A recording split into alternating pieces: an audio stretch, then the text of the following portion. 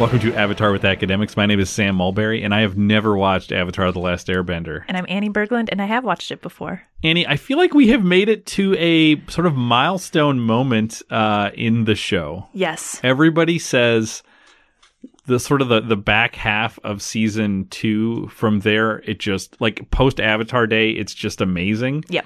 And I gotta tell you, I feel like Zuko alone is the beginning of amazing. Absolutely.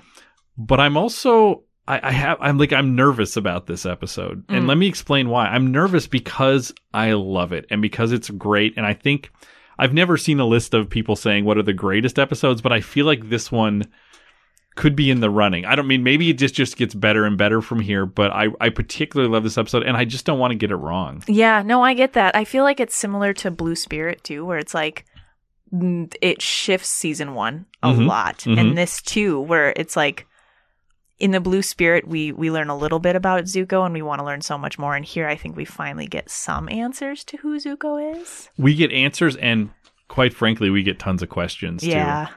You can do it. Yeah. You'll do great. I'm excited. I got lots of notes. I got lots of thoughts. Now, I think before jumping into the summary, I want to do something that I want to talk about a theme or a model for this before we get into the summary. So you and I have been talking about Westerns. Yes. And we had, in The Warriors of Kyoshi, one of the first episodes, there is this sort of moment where it shifts to Western sort of shootout feel. This one is so explicitly shot as a Western. Right. And so you and I earlier this week were talking about the Westerns that are the model for this, and it seems like there are this fits a type of a Western about sort of the kind of lone gunman who comes into town and helps the people out, settles a score, and rides off into the sunset. Yep. And there are lots of movies that fit this model. But do you want to talk about? I mean, because there is sort of it's probably not even the original text, but there is a very famous movie that then gets sort of remade. Right. So I watched this in college in Dr. Koistra's History of the American West, and it's Shane. And so when we had talked earlier, you mentioned Pale Rider, which I think more people tend to have seen. Maybe I would say. I mean, Shane is an absolute American classic. It's on the AFI list, but I mean, Pale Rider is a remake of Shane. Really. Much more recent, though. Now, of course, dated, but 1985 recent. Yeah, but Shane came out, I think, in the 50s. Yeah, and I think I might be wrong. I think it's based on a book. Yes, of the same name. And yeah, it's that classic Western of like, the guy rolls into town on his horse and he's like dealing with his own woes, and he's kind of like an independent actor, but then he starts to like develop a relationship with the community, or with in this case it was a family. So it's exactly what we'll see with Zuko. Have you seen either? You've seen Pale Rider? I've seen Pale Rider. I read the recap of Shane. I also read a recap of a 1970s Clint Eastwood movie called High Plains Drifter, which also it seems like it's another version of this same story, maybe dark in a kind of way. I know that High Plains Drifter has a few flashback scenes, and we're going to see that in here. Yeah. These stories often have the sort of person is a man without a name. So this is important here that for much of this episode, we're going to see Zuko is a man without a name. Yes, and it's not until his identity is revealed at the end. Right, and then we also see relationship with a child. Right, I think, which is key in Shane. Yep, and it's the most memorable thing in Shane is this relationship. And then in Pale Rider, I think it's a young woman. I think it shifts that way. So yeah, should I mean, I can give a little bit of a summary of Shane if we want to before. That would be great. Actually, like I said, we're doing this episode a little different because I want to get this out there because this is definitely such a source text. Right. So Shane is a stranger kind of cowboy who shows up at this farmstead where they offer to let him stay, and he works on the farm, which we'll see Zuko does as well. He does a task for the farm in exchange for having a place to stay. But there's a kid on the farm who befriends Shane, looks up to him, kind of sees him as a hero. So they start hanging out, and I think at first it might be like a oh, you're just a little kid following me around. But at some point, he does take on kind of a mentor role. And so Shane even teaches the boy how to shoot a gun. And then Shane gets into a fight in town, and it's with these cattle ranchers, I guess, who also were harassing the family that he was loyal to at this point, the family that's housing him. And so it ends with this epic battle between Shane and these cattle ranchers. And he eventually leaves the town, and he chooses to leave. And so one of the final shots is the boy who shouts after him, Shane, like, Shane, don't leave, or what? I don't remember. Shane, come back, I think. Yeah. And it's AFI when they did like their most famous movie lines. That was one of them, right? Exactly. So we want to have that in our head as we go through this episode, because it's going to be impossible to always point out, oh, here's an echo of Shane. Like, this is in the same way we talked about Monomyth with Joseph Campbell. It's like, this is one of the Western myths, right? Like, you know, and it's just told over and over in different kinds of ways. So it's really interesting that clearly in the writer's room, they said, we're going to do our Shane or our Pale Rider. We're going to do, or our High Plains Drifter. We're doing that. And we're going to cast Zuko in it. So I just want to have that out in front of us as we go. So with that being said, let's dive into our summary for this week. Sounds good. All right. So the episode opens with Zuko riding his ostrich horse. And I feel really good that later in the episode, it's just going to get referred to as an ostrich horse, but that's what it's called. So through the desolate desert landscape, a very Old West kind of music. And, you know, and it has both an Old West feel and a samurai feel, which in the history of film, those things speak to each other. A lot of things like Akira Kurosawa movies become Westerns. So the Seven Samurai becomes the Magnificent Seven. So there's a lot of cultural conversation between a samurai movie, a samurai story, and a Western story. So those are sort of built into that. We see the horse kind of start to waver. They've been riding for a long time. They cross this sort of rickety wooden bridge over a gulch, and they almost fall in as the bridge kind of starts to break apart. We see Zuko smell something, and he looks down and sees this couple cooking food over a campfire.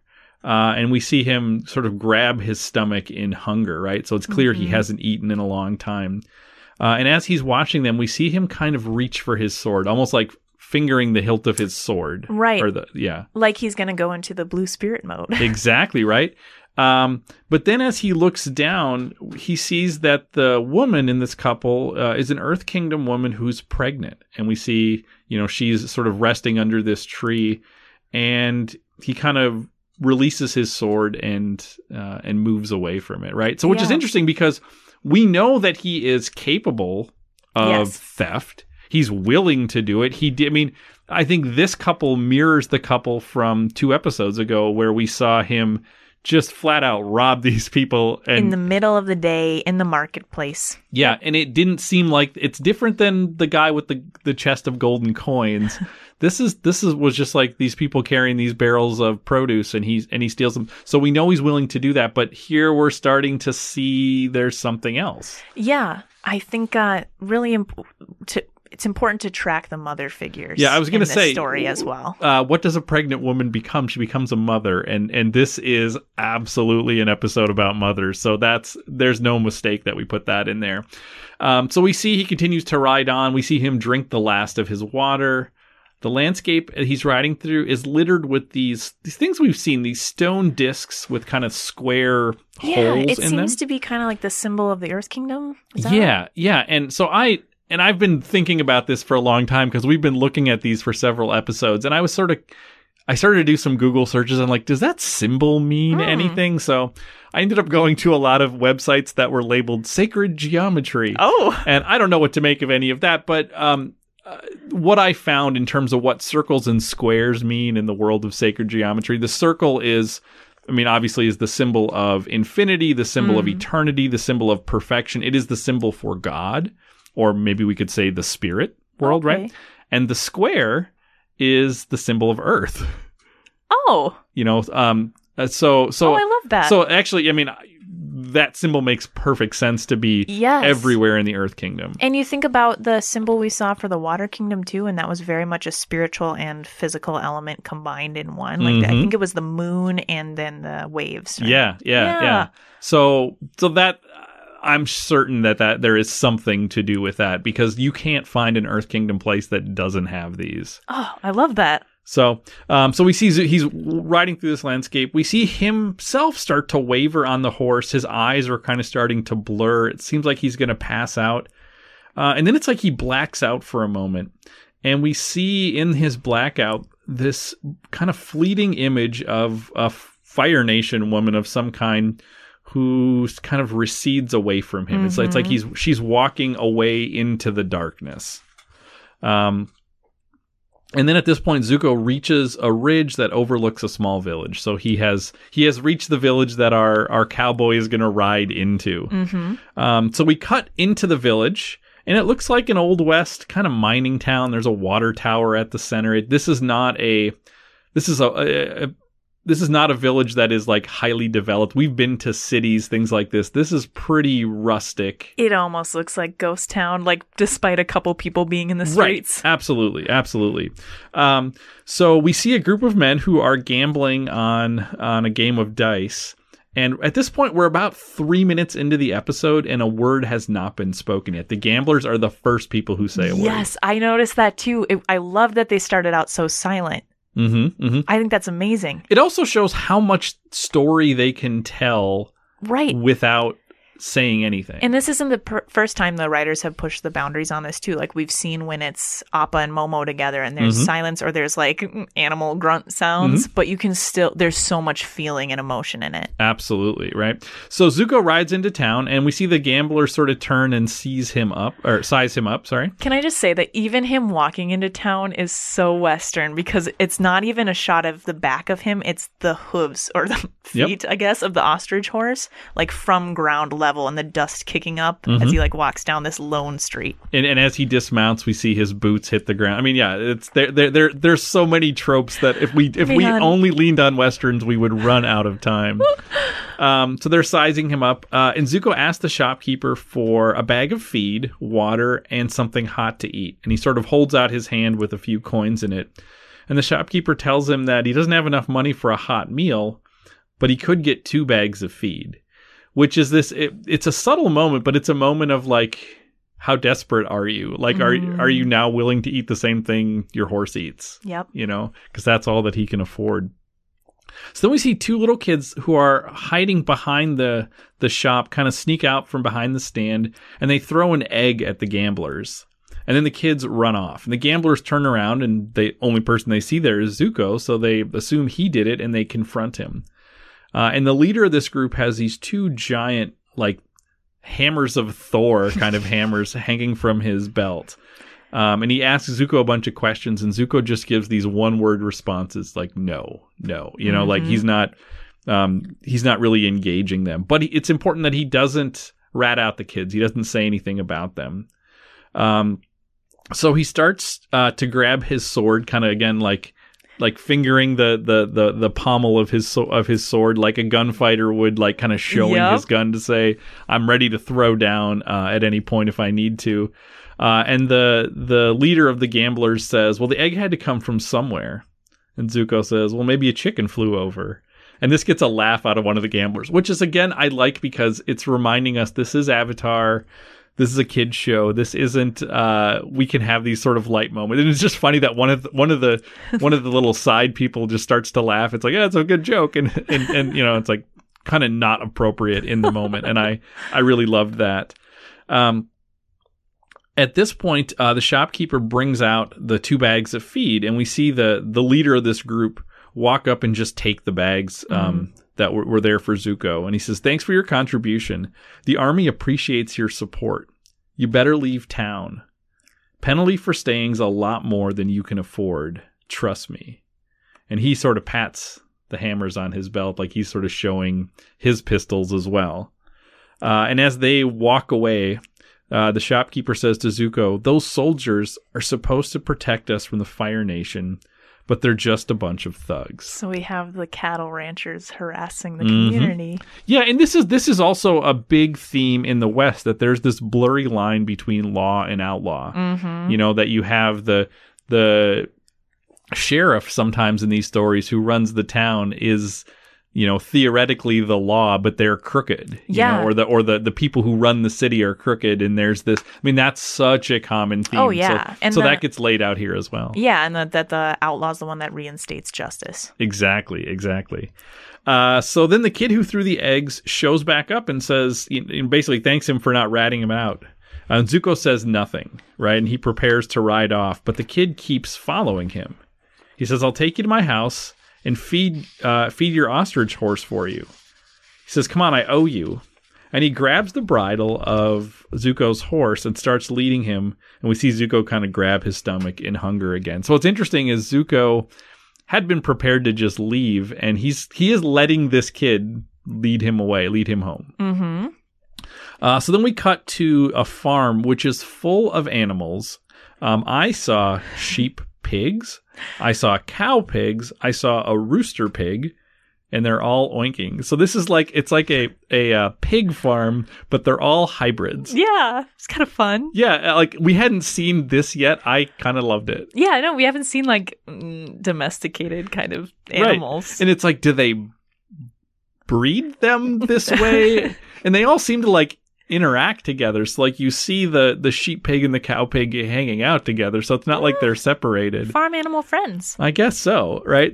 And the kid comments on the noise and says, well, no one can sneak up on us. And Zuko sort of laughs and says, no kidding. And so it's interesting. You can tell he's starting to warm up to the kid. Right. No longer the one word answers. Exactly. Right. And the father approaches. And he asks, are you Lee's friend? So Lee is the kid. Can I pause here Please and just say I really think it's important that his name is Lee, and that was Zuko's fake name in the first episode of season 2 with Song's family. Second episode. Yes. Are you pointing to the fact that maybe there's going to be some doubling of characters in this episode? There's so many, especially as both are the role of son. I think it's very important. So let's look for some Lee Zuko doubling in this, because it's going to be there. And Lee says, this guy stood up to the soldiers. By the end, he practically had them running away. Now, this is not true at all. But Zuko doesn't correct him. He's like, right, sure. Right. So we're already starting to build sort of the myth of Zuko. And the mother comes out and says, does this guy have a name? And we see Zuko start to kind of fumble with what to say. Because let's remember, Zuko is actually an outlaw, right? Zuko is a wanted man. And royalty, so his name goes a long way. Exactly. And the father cuts her off and says, he doesn't have to say who he is if he doesn't want to, Sela. So again, here we have the man without a name trope, right? And Zuko isn't going to tell his name. Father says, anyone who can hold his own against those bully soldiers is welcome here. Those men should be ashamed to wear Earth Kingdom uniforms. And Sela says, the real soldiers are off fighting the war, like Lee's big brother, Sen Su. She offers supper, but Zuko declines. And Sela says, Gansu could use some help on the barn. Why don't you two work a while, and then we'll eat?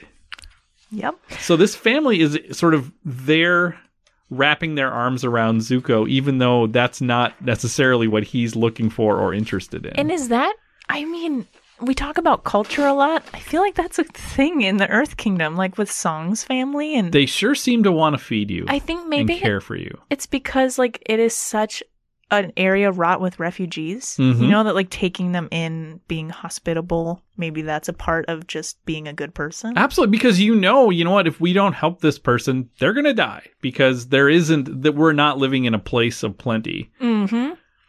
So we cut to Gansu, the father, and Zuko on the roof of the barn, and they're nailing down roof boards. And it's really important they don't mention this, but Zuko is terrible at it. I counted 8 bent nails in the one board he keeps hammering. The boy's a prince. I don't know that he's doing much of this ever. So it's so funny that it's I'm gonna kind of earn my keep here, and they're just humoring him. Now, I also need to say, did you notice the sound of the hammers? No. It's great. It's this these are wooden what the roof shingles they're putting up they're wood. But the sound is just this great metal on metal sound. It sounds very video game-ish. I couldn't place it anywhere. Clanking kind of? Yeah, I loved it. Every time I watched this episode multiple times, and every time it got to that, I just thought, what a weird sound choice. But I kind of loved it. I feel like I'd be into that. Go back and listen to it, because it's like weird metal on metal, which it's just not what hammering nails sounds like. Okay, yeah. I think I'd like this. So as they're doing this, Lee sort of pops up on the ladder and says, you don't seem like you're from around here. And Zuko kind of grunts. So Lee says, well, where are you from then? And Zuko says, far away. So again, he doesn't want to talk. Lee says, oh, well, where are you going? and his father pops up and says, Lee, give it a rest. Stop asking the man personal questions. Got it? And Lee says, yes. So, how'd you get the scar? The most personal question he could have ever asked. Right. And we see Zuko sort of hammer his thumb. And Gansu says, it's not nice to bother people about things they might not want to talk about. The man's past is his business. Now, this is also something, I don't know if this is in Shane, but this is definitely something in Pale Rider. That we don't see flashbacks in Pale Rider, but we do see that the preacher, who is the man without a name, has gunshot wounds on his back. So he carries this scar of his past. So it's like, this is another like reference to those things. And there very well may be something like that in Shane. I just haven't seen Shane. I haven't seen it in a long time. I'm going to look after this, though. Yeah. So we get this talk about, not wanting to talk about his past. His past is his business. And here we get the first big flashback. And this is going to be an episode full of awesome flashbacks. And it's like, it leaves you wanting both stories, more of both stories, the current story and then whatever's going on in the past. I think both stories feel like they're about a half an hour long, even though this is a 24-minute episode. Yes. So we flash back and we see a Fire Nation woman's hand sort of threading through a pond of water. And we see a turtle duck. Oh, they're so cute. I can't remember if you or Mike mentioned turtle ducks at some point, and I was like, I don't know what that is. I think we did when we watched the Last Airbender movie. That could be. And we were like, where are the turtle ducks? And I have to say, I am not...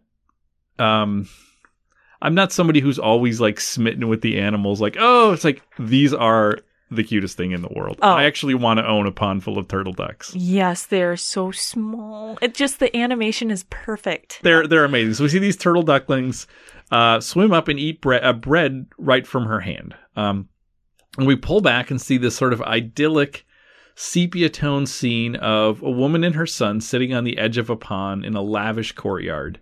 And we see that the boy is young Zuko. No scar. Yeah, he says, hey, Mom, want to see how Azula feeds turtle ducks?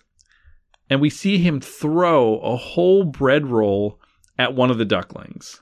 I was mad. Were you?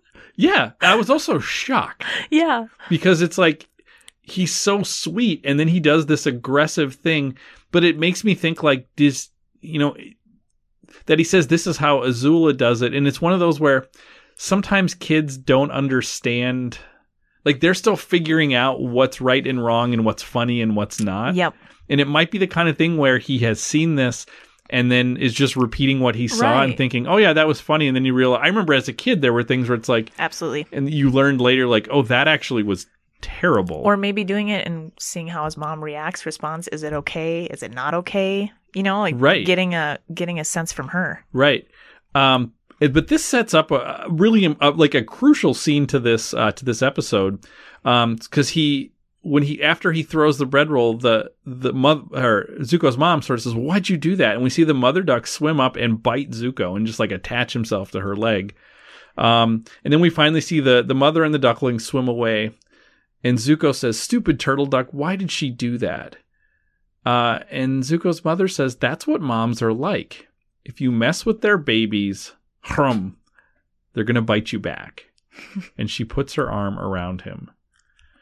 So that's going to be a big theme, right? That's what moms are like. Mess with their babies and they're going to bite you back. So let's remember that, because that's going to be important. That's going to be a big theme.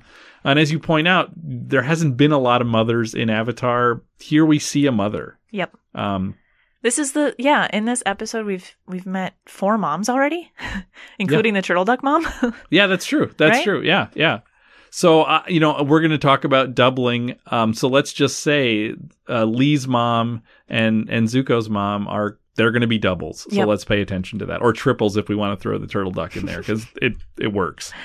So we're still in flashback, and we cut to another outdoor courtyard in this palace that has a fountain and a pond.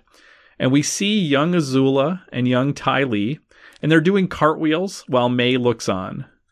We see Azula trip as she tries to do her trick, and then Ty Lee sticks the landing, which is interesting because it's like the first time that we see somebody best Azula at something, which is kind of great. And her response is to shove Ty Lee to the ground. She's an unpleasant child.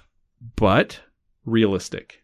Yeah. Like, you have met people like especially children like this, right?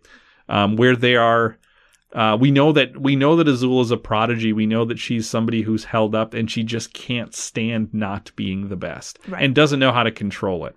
And we'll see if she ever learns to control that or not. And maybe she does, and maybe she doesn't. We see Zuko and his mom walk by, and as they walk by, we see May sort of blush when she sees Zuko. And we've already heard sort of hints of this before, right? Mm-hmm. And Azula notices this, and then she goes over to her mom to try to make Zuko play with them. He doesn't want to, but Azula is we see her being very manipulative with her mother, right? She's like, we're brother and sister. It's important that we spend time together. And I mean, she just like turns on this like very innocent child affect, and is working her mother, trying to manipulate her mother. It's probably something that her mom said to her before. Exactly, right? So their mother says, yes, you should go play with them. And Azula sets up a game, and maybe you can explain this game because I was very confused, where they try to knock an apple off of May's head. Right. So Azula goes first and firebends and sets the apple on fire. So was the idea that you were supposed to firebend and knock it off, and she lit it on fire instead? Yeah, I don't really know the goal. Azula's crazy too, so I don't know. Because it's like the arrow and the apple on someone's head. Yeah, it's a William Tell situation. Yeah. Yeah. I don't know what they were aiming for. Yeah. I'm assuming that Azula did it. Right? Yeah. I don't know. There are strange reindeer games going on here that maybe you just have to be part of the Fire Nation to understand. Anyhow, she sets the apple on fire, and we see Zuko run to her to try to get the flaming apple. He trips, and May and Zuko fall into the pond together, and we see Azula and Ty Lee sort of laughing with each other. Azula says, "See, I told you it would work," and Ty Lee says, "Oh, they're so cute together." And May is not happy. May is May. Yes. From here, their mother comes out with a letter from their uncle Iroh at the war front. So Iroh is at Ba Sing Se, and this is a letter he sends from the front. So I was so excited. Me too, because I don't think we ever had kind of a timeline for when Iroh was at Ba Sing Se, right? Exactly. And it always, to me, watching this episode again, it had been so long since I'd seen it last, I was thinking that the Ba Sing Se situation was long before Zuko was born, or when Zuko was a baby. So how old would you say Zuko probably is in this scene, if we're just ballparking? Oh, 10? Okay. I don't know. I'm so bad at guessing age. Yeah, I would say 8 to 10. 8 to 10, yeah. Yes. And Azula is she just like a year younger, you think? Yeah. She can't be that much younger. So she's 7 to 9, he's 8 to 10. So this is not that long ago in the show, because if Zuko's like 16 or 17, this is like 6 to 10 years ago. Yeah. It's pretty crazy to think about. So she has this letter from him, and so we get to hear the letter, and we get to hear it in Iroh's voice. So the letter starts, if the city is as magnificent as its wall, Ba Sing Se must be something to withhold. Now, I need to say, a few episodes back when we interviewed my brother, he mentioned a word that you said that he enjoyed hearing you say. The name Gran Gran. Gran. I love every time Iroh says the word magnificent. Ooh. He uses it a lot. He uses it once in this episode, but he uses it when they're shopping with the pirates, and he uses it a couple other times. There's something about the way that actor says the word magnificent that it is a perfect evocative pronunciation somehow to me. I love it. And he's such a good voice actor. Like, every word is great, so I'm going to listen for that. Yeah. Go back and just listen to him say the word magnificent on this episode. Be my text tone. So he says, I hope you may all see it someday if we don't burn it to the ground first. And then Iroh starts to laugh. Now, it's interesting because it's like, it is the Iroh we love, but he's also talking about burning a major city to the ground. Yeah, this is not the soft Iroh. Right. But he still seems like Iroh at the same time in some ways, right? So it's this cool shot where Iroh laughs and it dissolves into Zuko and Azula laughing, which is interesting because here is a moment where they're together. You know, they're on the same page with this, which we don't often see. And then it continues, until then, enjoy these gifts. For Zuko, a pearl dagger from the general who surrendered when we broke through the outer wall. Note the inscription and the superior craftsmanship. And we see Zuko read the blade. And what does it say? Never give up without a fight. Never give up without a fight. So this is going to be another theme, mission statement. Yep. That comes... is going to play forward for Zuko and is going to play a role in this episode. And it's the same dagger that he cut off his ponytail with. It is. Absolutely. So we have seen this before. And then we go back to the letter and it says, and for Azula, a new friend. She wears the latest fashion for Earth Kingdom girls. So the gift is this Earth Kingdom doll. Does she not kind of look like Toph, the doll? Oh, I hadn't thought of that. She totally does. Yeah. Yeah, absolutely. And Azula hates it. And I don't blame her. Like, I'm usually not on board with Azula, but I get, like, Zuko gets this thing, which is this very, like, grown-up, or at least aspirationally grown-up gift. Yep.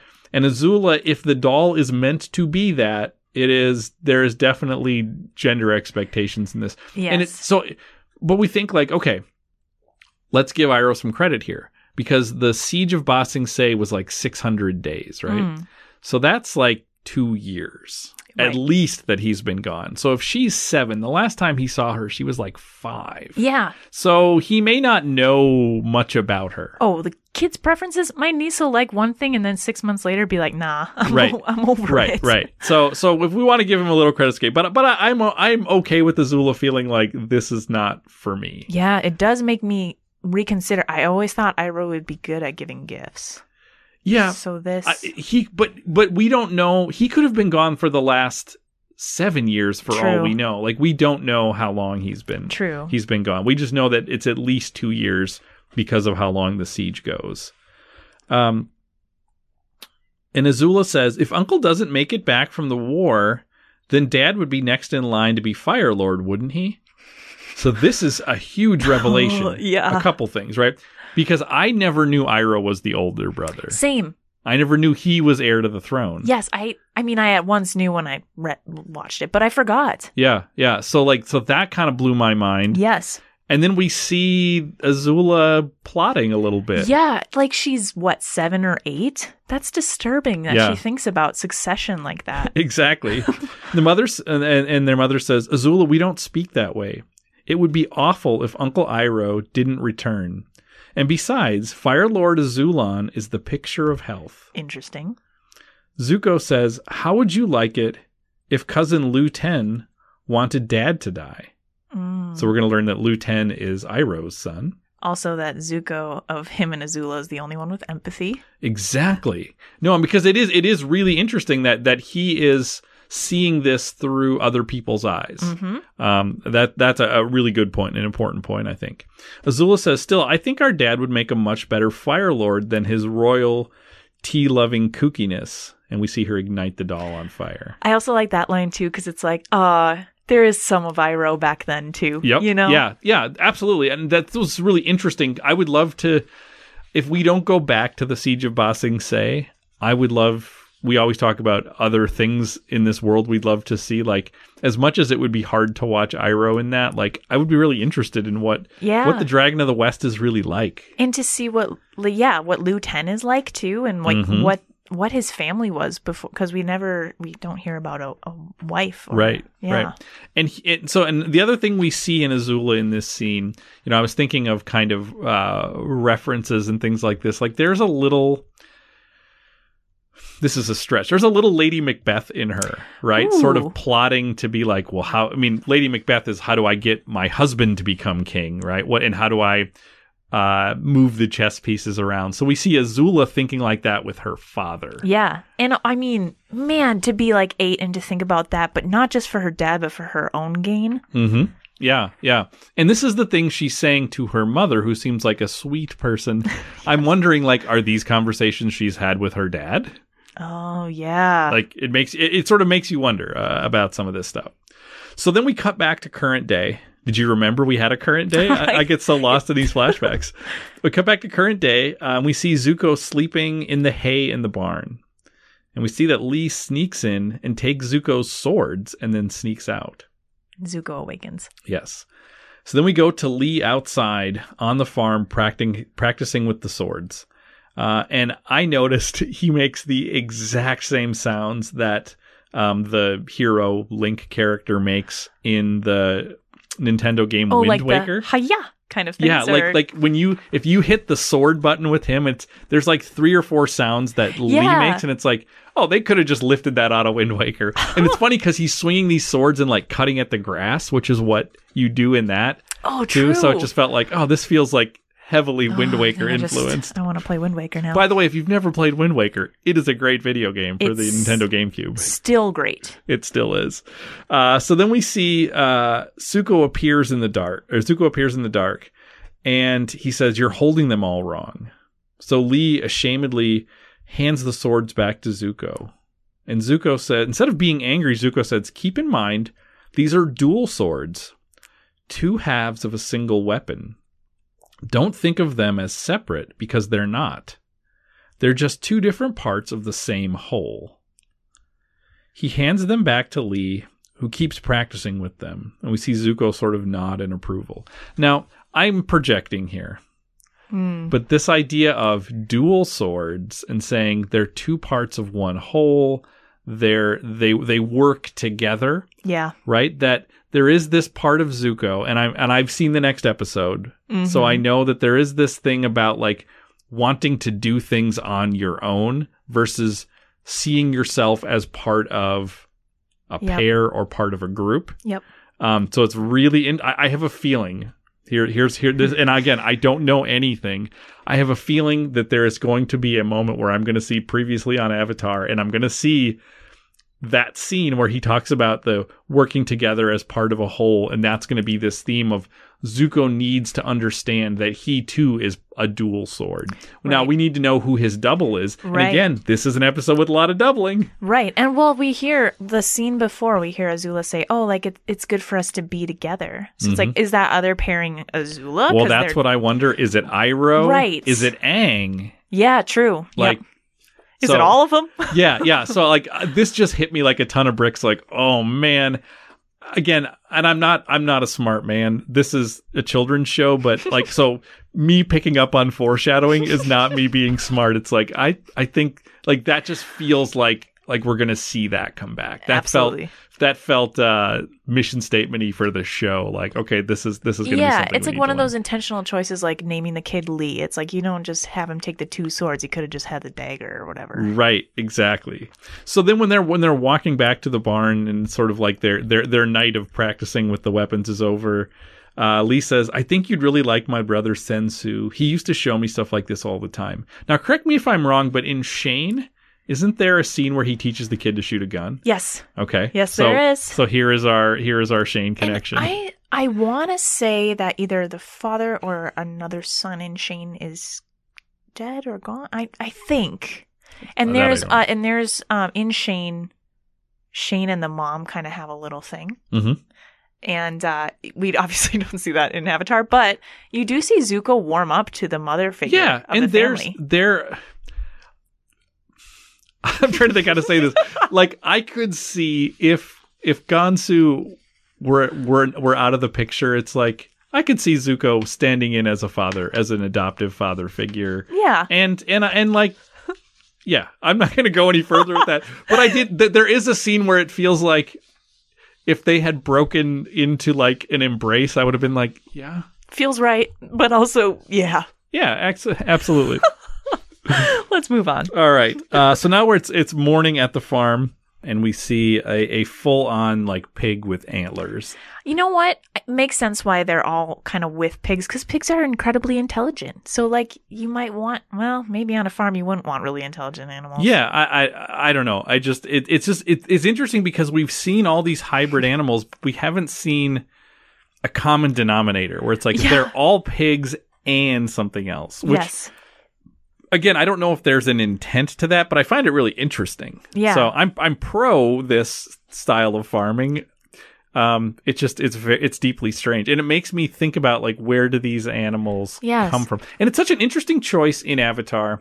We're going to go on an animal tangent here. It's an interesting choice because this is an animated show. They could just create new creatures. Mm-hmm. Instead, everything are these sort of hybrids, right? Mm-hmm. And I bet the cow pig is called a cow pig.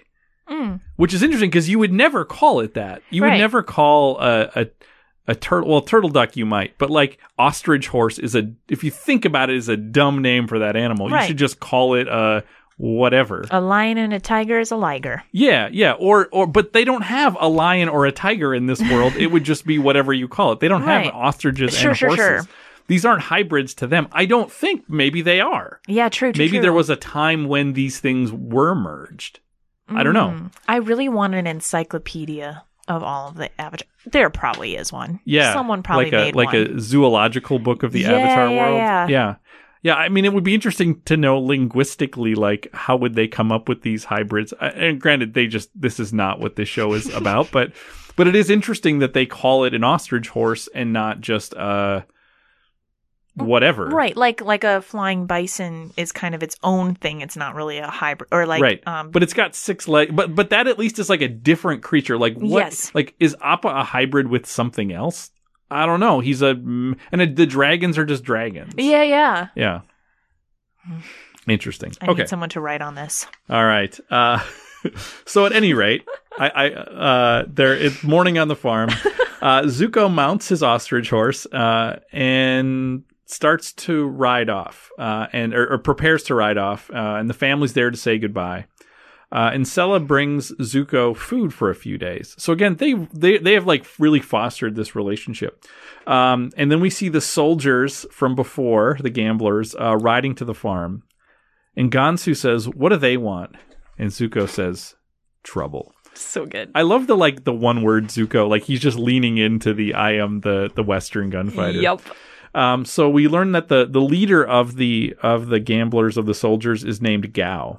And he says, "Just thought someone ought to tell you that your son's battalion got captured. You boys hear what the Fire Nation did to the last group of Earth Kingdom prisoners?"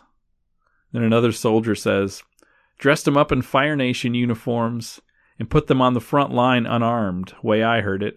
Then they just watched." So they take like this glee at... Now these are... Ostensibly, these are Fire Nation... Earth Kingdom army soldiers. Right. And they're taking glee at the capture and presumed death of their compatriots. Yep. Yes. It also made me think about, like, that's a pretty terrible end for those captives. Mm-hmm. But that's probably what Iroh did. Yeah. Let's not think too much about Iroh as a war criminal quite yet. Okay. But yeah, you're absolutely right. Yeah. He may have even been the one to give the order. Right. Yeah. So then we see Gao approach them, but Zuko sort of rides in between them, and they have a stare down. And then Gao says, "Why bother rooting around in the mud with these pigs?" Thought that was interesting because the pigs and the pigs.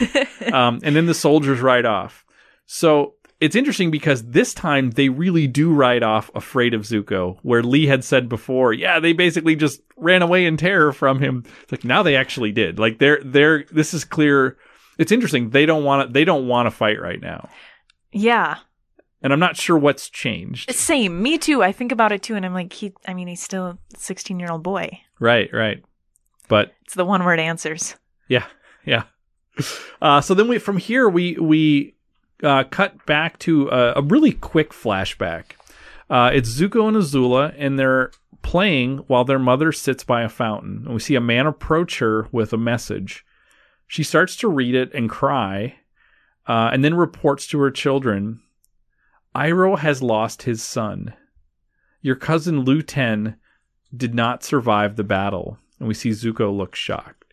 So here we have another double, because Lu Ten is a double for Lee's brother Sensu, right?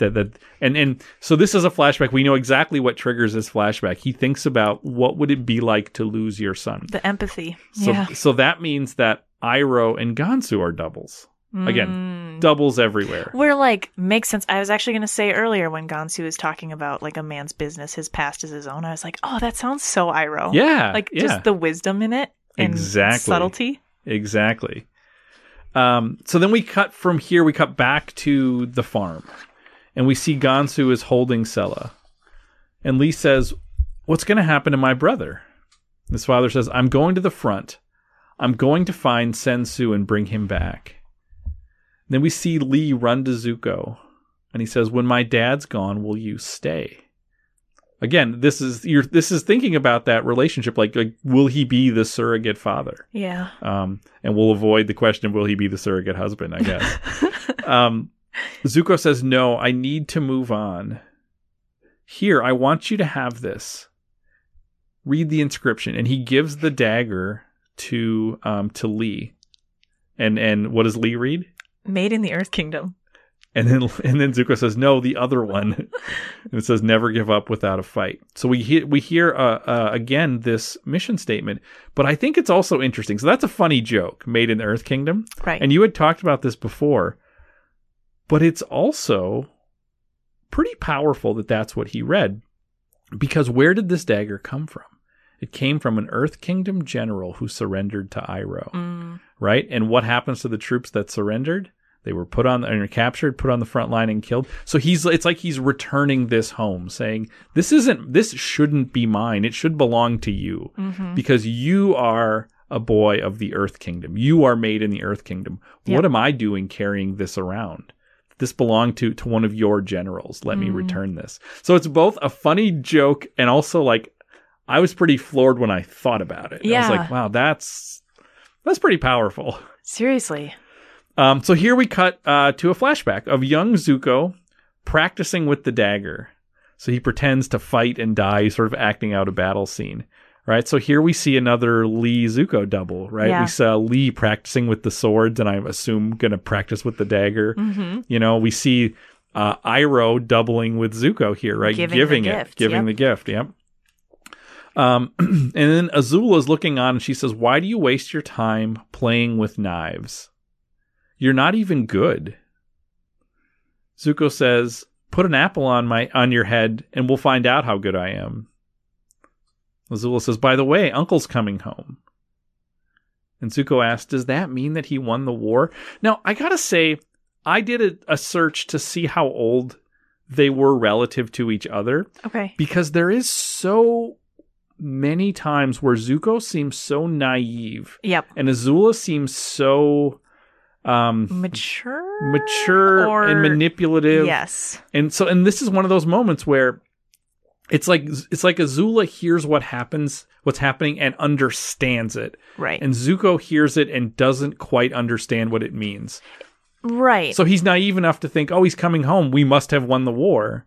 And Azula's like, no, of course we didn't win the war. She's got her dad's war general mind, and he has his mom's like empathetic. Exactly. You know? Exactly. Yeah, I don't mean, and this is like, I don't mean mature is better. Right. I just mean it's like she doesn't have the he's not cynical. Right. Exactly. Like she has a kind of cynicism already in her. Yeah. Exactly. And Azula says, no, it means Uncle's a quitter and a loser. Zuko says, what are you talking about? Uncle's not a quitter. Azula says, oh, yes, he is. He found out his son died, and he just fell apart. A real general would stay and burn Ba Sing Se to the ground. This is like a 7 or 8 year old saying this. Burn Ba Sing Se to the ground. not lose the battle and come home crying. She probably is mimicking what she's heard her dad say. I'm wondering, because we will see that she is somebody who is not above sneaking around listening to other conversations. Mm-hmm. Zuko says, how do you know what he should do? He's probably just sad his only kid's gone. Is gone forever. And we see their mom walks in and says, your father has requested an audience with Fire Lord Azulon. Best clothes, hurry up. And Zuko runs off. Azula says, Fire Lord Azulon, can't you just call him grandfather? He's not exactly the Fire Lord he used to be. Someone will probably end up taking his place soon. And her mother says, young lady, not another word. What's wrong with that child? And it's just this Lady Macbeth moment again of like, there is this plotting, and it makes me wonder, as you said, like, is she listening to her father? Is she sneaking around listening to her father's plotting? Yeah. So is she just parroting back what she knows is already going on? Right. And what we know from the mother is that he's in good health, right? Like, I mean, who knows, propaganda or whatever, but she's like, oh, no, he's really healthy. And here she says, he's lost all of what made him great. Yeah. It's like, who is telling you that? Probably Ozai. Right. No, absolutely. So then we cut to the Fire Lord's throne room, still in flashback. And we see Ozai testing his children in front of his father. This is super dark. Yeah. I mean, when you think about, I will say as a parent, like this just shook me to the core. This idea of like, basically pitting your children against each other in front of their grandfather, who's the grand emperor of everything. Who will give one approval. Yes, yes. Oh. So we hear him say, and how was it great-grandfather Sozin managed to win the Battle of Han Tui? And so we see Zuko sort of struggling with the answer, and Azula steps in and says, because even though his army was outnumbered, he cleverly calculated his advantages. The enemy was downwind, and there was a drought. Their defenses burned to a crisp in minutes. And Ozai says, correct, my dear. Now would you show your grandfather the new moves you demonstrated to me? Can I say, I wonder if we talk about how Zuko mirrors his mom, Azula mirrors her dad. Mm-hmm. Maybe I'm stretching this, but it seems like he's like, Ozai is chosen her already and is like grooming her as the younger, because to him birth order doesn't matter, obviously, because he wants to be the Fire right, Lord. because he's the second son, so, right. Yeah. It just, yeah, I wonder if, like, not that it matters, but he probably coached her on what to say exactly in that moment about Sozin. Absolutely. I also wonder, in the same way we have those dual swords, I'm wondering, is there a lesson here that's going to play out later on, right? Because although he was outnumbered, he cleverly calculated his advantages. And I'm wondering, like, A, does that describe Azula? Will we see that? Will we see? So I'm waiting for moments when we see people outnumbered, where we know we're going to see Zuko outnumbered in this episode too. So is he also learning these lessons? So let's hold on to that lesson and think about it when we get to the end of this episode. So then we see Azula get up and she starts to do a bunch of like firebending moves. And we see as she's doing it, Ozai kind of cracks a smile, right? It's almost like this is work. I mean, if he is grooming her, he's sort of seeing, okay, this is working, or he's at least approving of his child. And we see Zuko kind of look on afraid. And Ozai says she's a true prodigy, just like her grandfather, for whom she's named. So Azula's named after Azulon, obviously.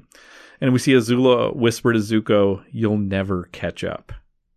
So there's this idea that she's well aware of this competition she's having with her brother. Yeah, and that currently they're both also in a competition to like chase after the Avatar too. Absolutely.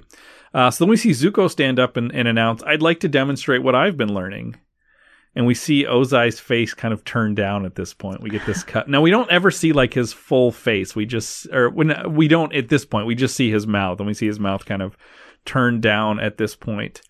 So Zuko does some firebending moves, and Azulon looks on intently, but also seems kind of bored. And we see Zuko slip up twice and fall to the ground. And at this, Azula smiles because he's failing, publicly at this point.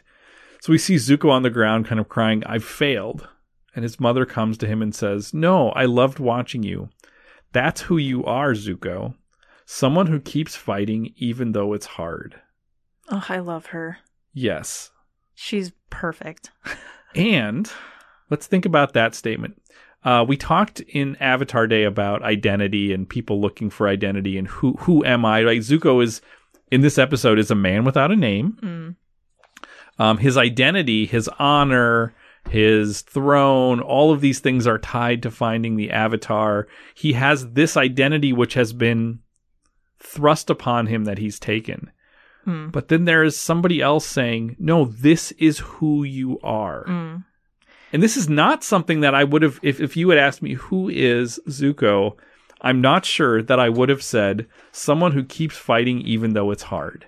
Yeah. But this is something that his mother projects onto him, recognizes in him, is teaching him to say, this is who you are. Not the external, but the internal. Think about the stuff Iroh had said about like you needing to find the hope and strength within yourself, right? So we're hearing echoes of that. That's echoing what his mother is telling him he is as well. I wonder too, this is the only episode we've had so far at least where it's Zuko by himself and we see his thoughts.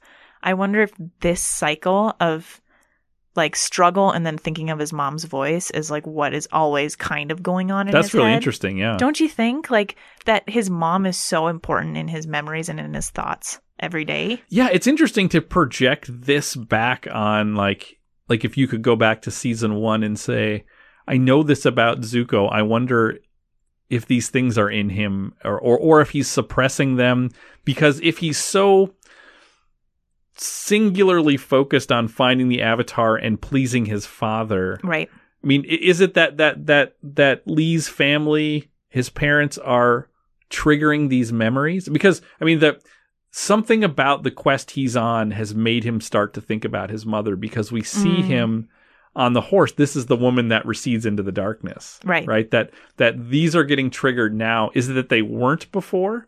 Is something happening now that's bringing this more to the fore? Maybe it is this quest for identity. Who am I now that I'm not the heir to the throne prince, and I really am banished now. I really am a man without a country. Maybe now he's starting to surface in his own quest for identity. Or maybe it's that Iroh has always been talking to him about his identity so far when we've known, and now that Iroh's voice isn't there, it's like he needs to cling to someone telling him who he is, right? Interesting. I like that. And we definitely know that Iroh and his mother were not at odds. She seemed very supportive of Iroh in all these ways. Yeah. So we see Azulon speak. He says, Prince Ozai, why are you wasting my time with this pomp? Just tell me what you want. Everyone else go. So we see Azula and Zuko and their mother start to leave, but the kids hide behind the curtain so that they can listen in. I think it was Azula's idea, right? She grabbed Zuko. Yep. So that they can listen in. So this is our picture that she does like to listen to her father, her grandfather talk. And this is probably not the first time that she's found herself behind these curtains.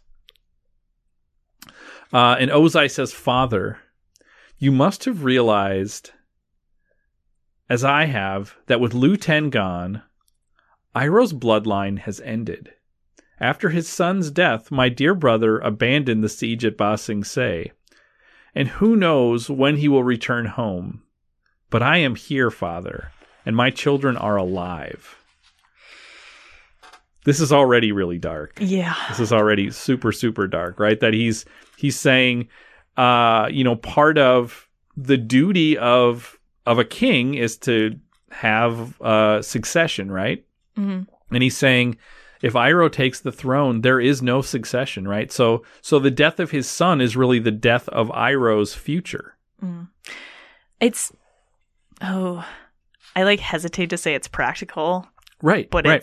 it's interesting because I remember Kathy Nevins, one of our psychology professors, talked about death. And she talked about like the different kinds of death and the way they affect you. So she says, like, when your parents die, you lose your past, right? Because there you're tied to your past. When your spouse dies, it's like you lose your presence. And it's a different kind of mourning. And when a child dies, you lose your future.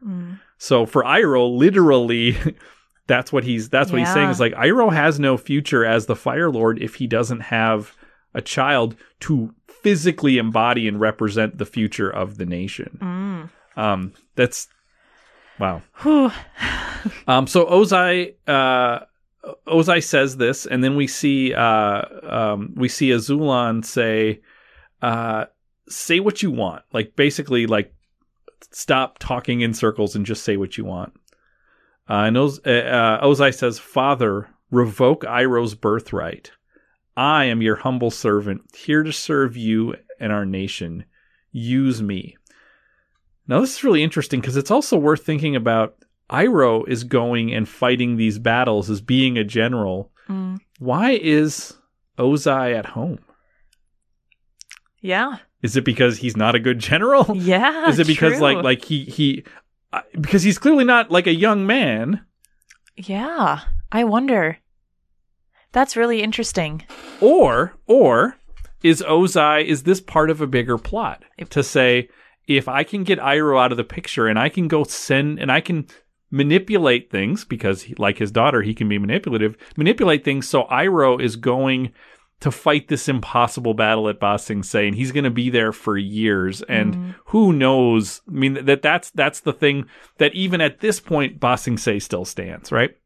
So if I can go get him to do that, I can then use this opportunity to be the one who is close to our father, and I can work on him.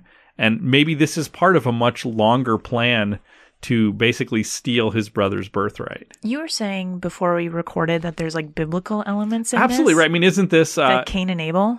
Well, it's Cain. I was also thinking of Isaac and Esau, right? Or that's who I'm thinking, yeah. You know, where Esau is the older brother of the twins, but Isaac fools his father into... for the blessing. Yeah, exactly, right? So, you know, it's there are this sort of kind of biblical echoes there a little bit. It's also just feels deeply Shakespearean, right? Like there's a little, we talked about Macbeth. There's a little bit of King Lear here in this as well.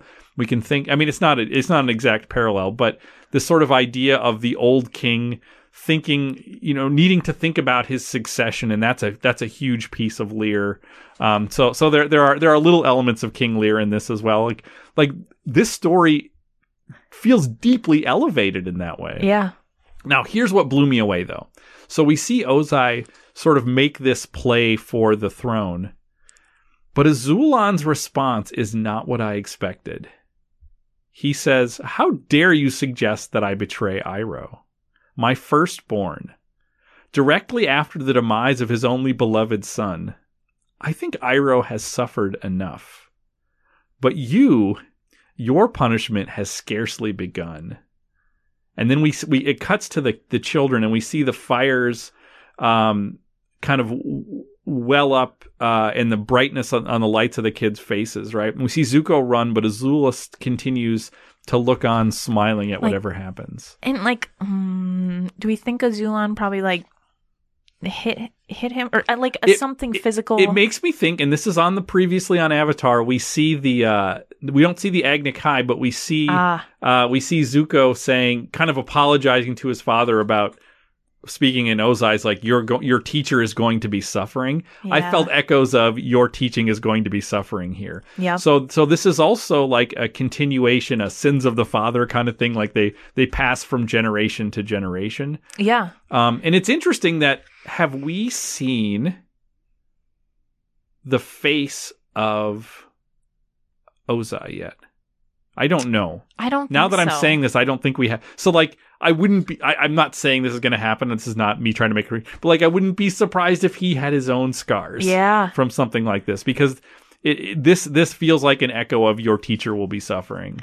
You know, it also reminds me of the first time we see Azula, which I don't know that we talked about on air, but we got an email about it. Yeah, Jasmine had pointed this out. Yes, I didn't tell you when we had that flashback. I think it was the Blue Spirit, maybe? No, something from season 1 where Iroh's telling the story of the scar.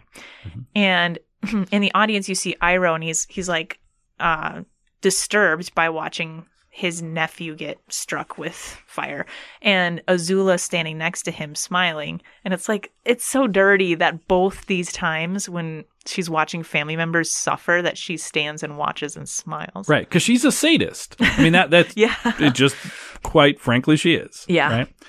So then we cut to a scene of Zuko in bed, right? It's Zuko's bedroom. Zuko's in bed, and Azula comes in singing, and she's singing, "Dad's going to kill you. He really is." And Zuko doesn't believe her. Azula says, "Fine, don't believe me, but I heard everything. Grandfather said Dad's punishment should fit his crime. You must know the pain of losing a firstborn son by sacrificing your own." She kind of does the Azulan voice there.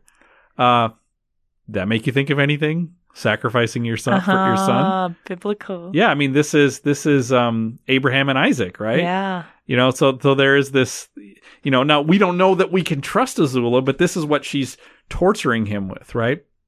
Zuko calls her a liar. Azula says, "I'm only telling you for your own good." That's a lie. Yeah, maybe you could find a nice Earth Kingdom family to adopt you, right? So she's basically saying, maybe you should run away, is what she's saying, because, like, this is coming for you. I love that he did find an Earth Kingdom family to adopt him. Exactly. Zuko says, "Stop it, you're lying. Dad would never do that to me." And at this point, their mother walks in and says, "Your father would never do what to you? What's going on here?" And we see Azula playing dumb, but her mother sort of grabs her by the hand and walks her out of the room and says, "It's time for a talk." And we see Zuko start repeating to himself, "Azula always lies. Azula always lies." He's like laying on his back in bed saying it to the ceiling. And that dissolves into Zuko lying on his back in a field repeating, "Azula always lies." So we know that they're going to have this conversation. Now, we don't know everything that Azula saw and heard. And she's going to report something to her mother, but we don't know if it's true or not or what she reports. But we know this conversation happens. Yeah. Okay. So then we have Zuko in the field saying Azula always lies, and we see Sela ride up in her cart, and she says, "You have to help. It's Lee. The thugs from town came back as soon as Gansu left. When they ordered us to give them food, Lee pulled a knife on them. I don't even know where he got a knife." Okay. Then they took him away. They told me if he's old enough to fight, he's old enough to join the army. I know we barely know you, but... And Zuko sort of cuts her off and says, "I'll get your son back." And that's a commercial break.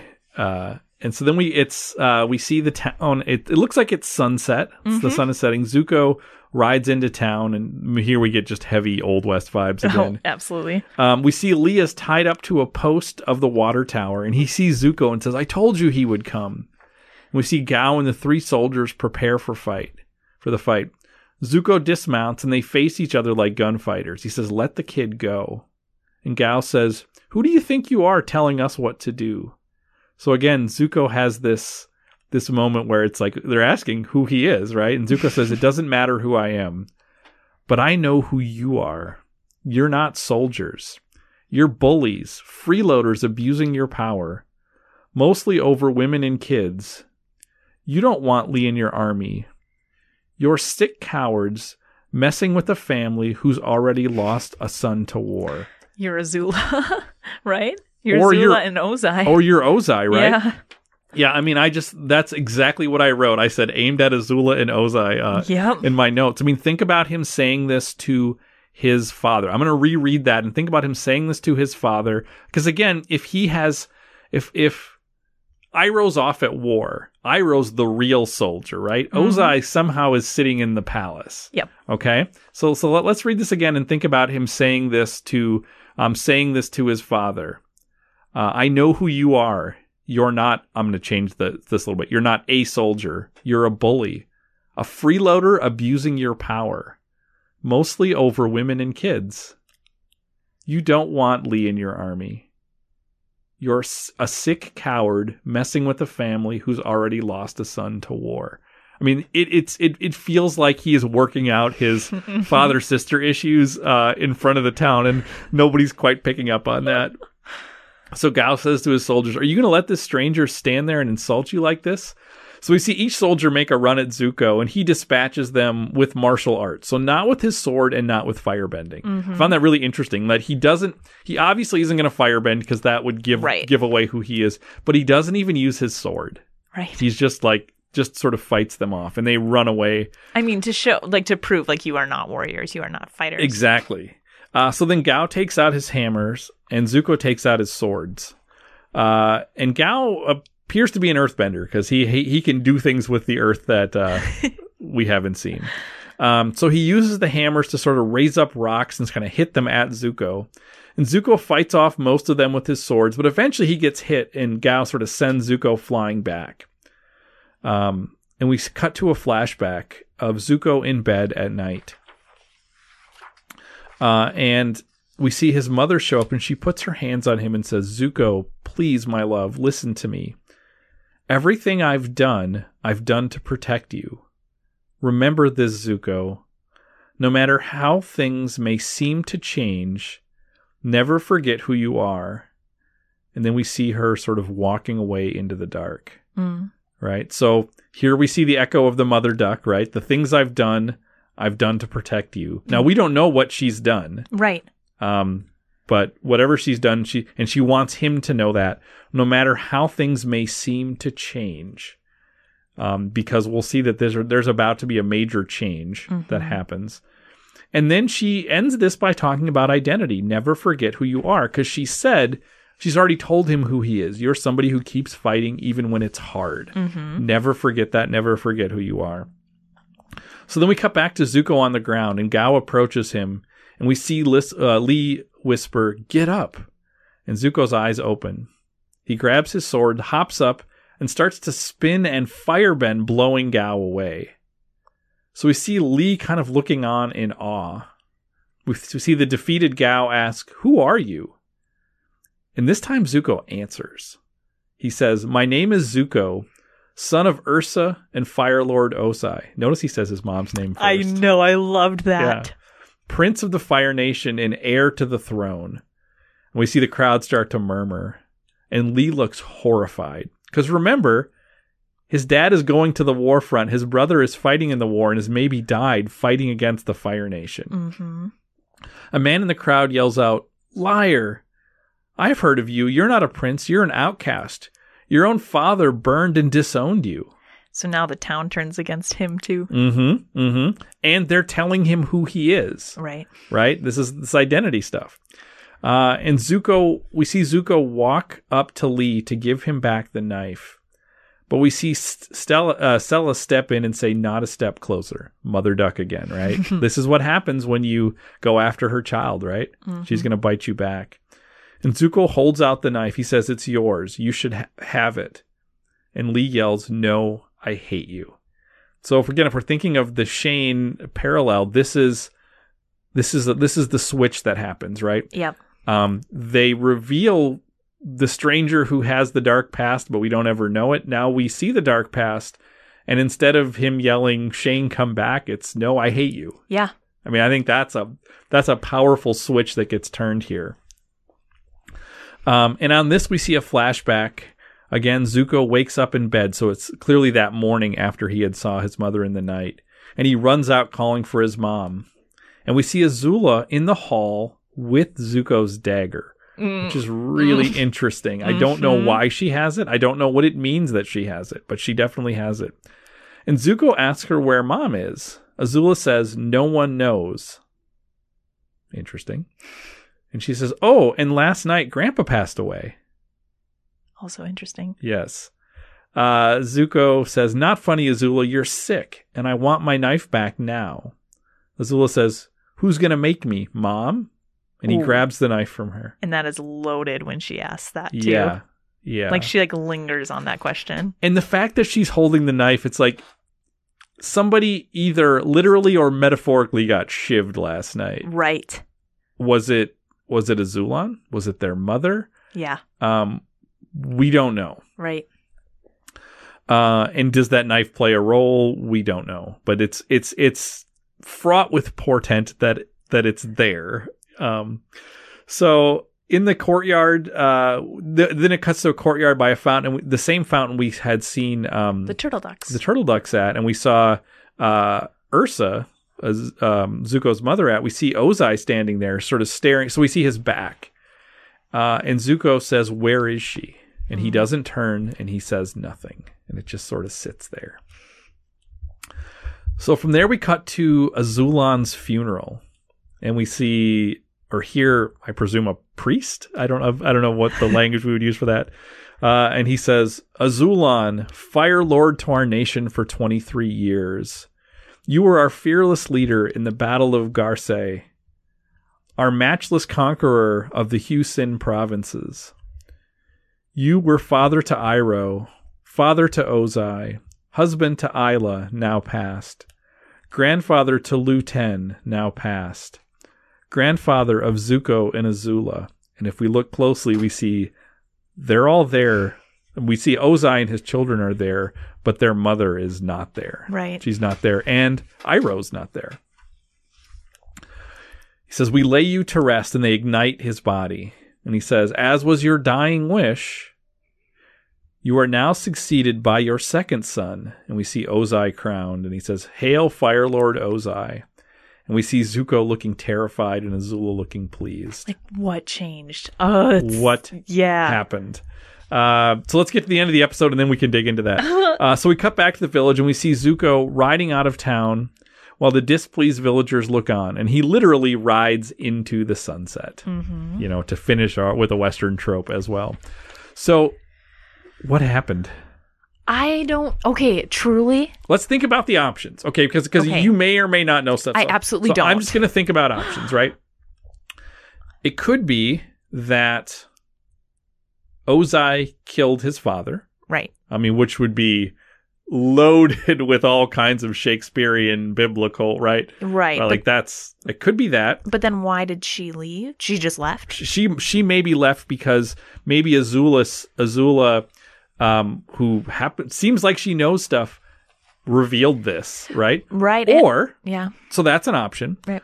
Or it could be that Azula was telling the truth, and that Azulan wanted Ozai to sacrifice his son, which we know he probably would be okay with. Yeah. And that Azula actually said that to her mother. So her mother either went at her father and was banished or killed. She went to Azulan and said, take me instead. Right.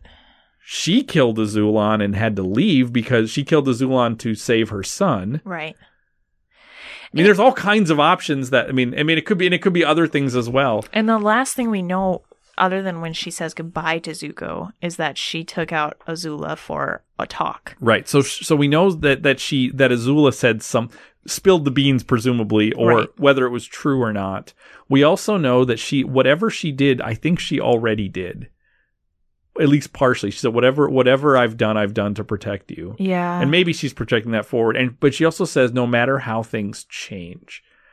So she knows that whatever she's going to do is going to have major repercussions. Like maybe even knows that, Ozai is going to be crowned. Yeah. So it is amazing. Yeah. So let's themes. I want to share some of the doubles, and we've talked about some of these already. So here's the doubling that I saw. Ozai usurps his brother just as Azula is usurping hers. So we see Ozai and Azula as doubles. Zuko and Iroh are doubles as being usurped, and as giving the knife, and as being the mentor. Right. Sayla, Ursa, and the turtle duck are doubles, protecting their sons. Lu Ten and Sensu are doubles. Lee and Zuko are doubles. Potentially Ozai and Azulan are doubles in terms of what they potentially do to their sons. Like, again, I wouldn't be shocked if if he sprang into action because he had been plotting to usurp his brother, and all of a sudden Azulan's like, no, that's not going to happen, and you're going to be punished for this. Right. That he overplayed his hand in the way young Zuko maybe overplays his position and suffers for that. And so to that degree, potentially Ozai and Zuko are doubles, both suffering at the hands of their father for doing that. Yeah. I mean, there is all this sort of generational fathers and sons stuff that is really interesting, that it sort of, these things keep playing out. And then I think that leads then to mothers, right? So I came up with a list of all the fathers I could think of, or surrogate fathers we've seen so far. So Ozai, Teo's dad, Katara and Sokka's dad. Bato of the Water Tribe is kind of a surrogate dad. Haru's dad. Yue's father. Yue doesn't have a mother, but she has a father. Iroh, Gyatso. Like Gyatso, this. Yeah. If I had said, if you had asked me what this story was about, I would have said this is a lot about fathers and children, fathers and sons. But this episode pivots it and says, there's another way to tell these stories. There's another role here. Because when I looked at mothers, we have Ursa and Sela from this episode. Other mothers I could think of, we have the absent mother of Katara and Sokka. We have Haru's mother, who's trying to like keep kind of a wet blanket almost, keep him from bending, right? Yep. But there's not a lot. Song's mom. Oh, yeah. But still. Yeah. Minor, Yeah. or like living in legend mostly. Right, and it makes me want to rewatch the show through the eyes of mothers and be like, or the silence of mothers, or the gaps of mothers. Yeah. You know, I mean, Grand's a mother too. Yeah. Both a literal mother who has lost her child and a surrogate mother. But it's very interesting that I hadn't. This is maybe just my blind spots. Like I hadn't thought a lot about mothers, and this made me think about that. I love that we don't know their mom, Zuko's mom's name, until the very end, right? Until like he that, says it, and it's Ursa, and that like Ursa Major, Ursa Minor, like a bear, right? Like the symbol of a bear and like a mama bear and protecting. I love the name choices that they do with Lee too, because like Zuko falls back, he has the memory of his mom saying, "Don't forget who you are." And it's not just him that comes to, but it's Lee who's like the double that whispers to him, like, get up. And it's like, it takes Zuko to do that on his own. Like, it's not his mom's memory that's going to make him get up and like stand up against it, but it's like him telling himself, right, when things get hard, I can keep going. Right. It's almost like those identity things are starting to kick in. Yeah. So this is a home run of an episode. Oh, yeah. And, you know, you may have thought we've said everything there is to say about this episode, but Annie, we have a guest. We do. Yeah, so we have Jasmine Griffin, who picked this episode specifically that she wanted to talk with us about. So let's just go right to the interview.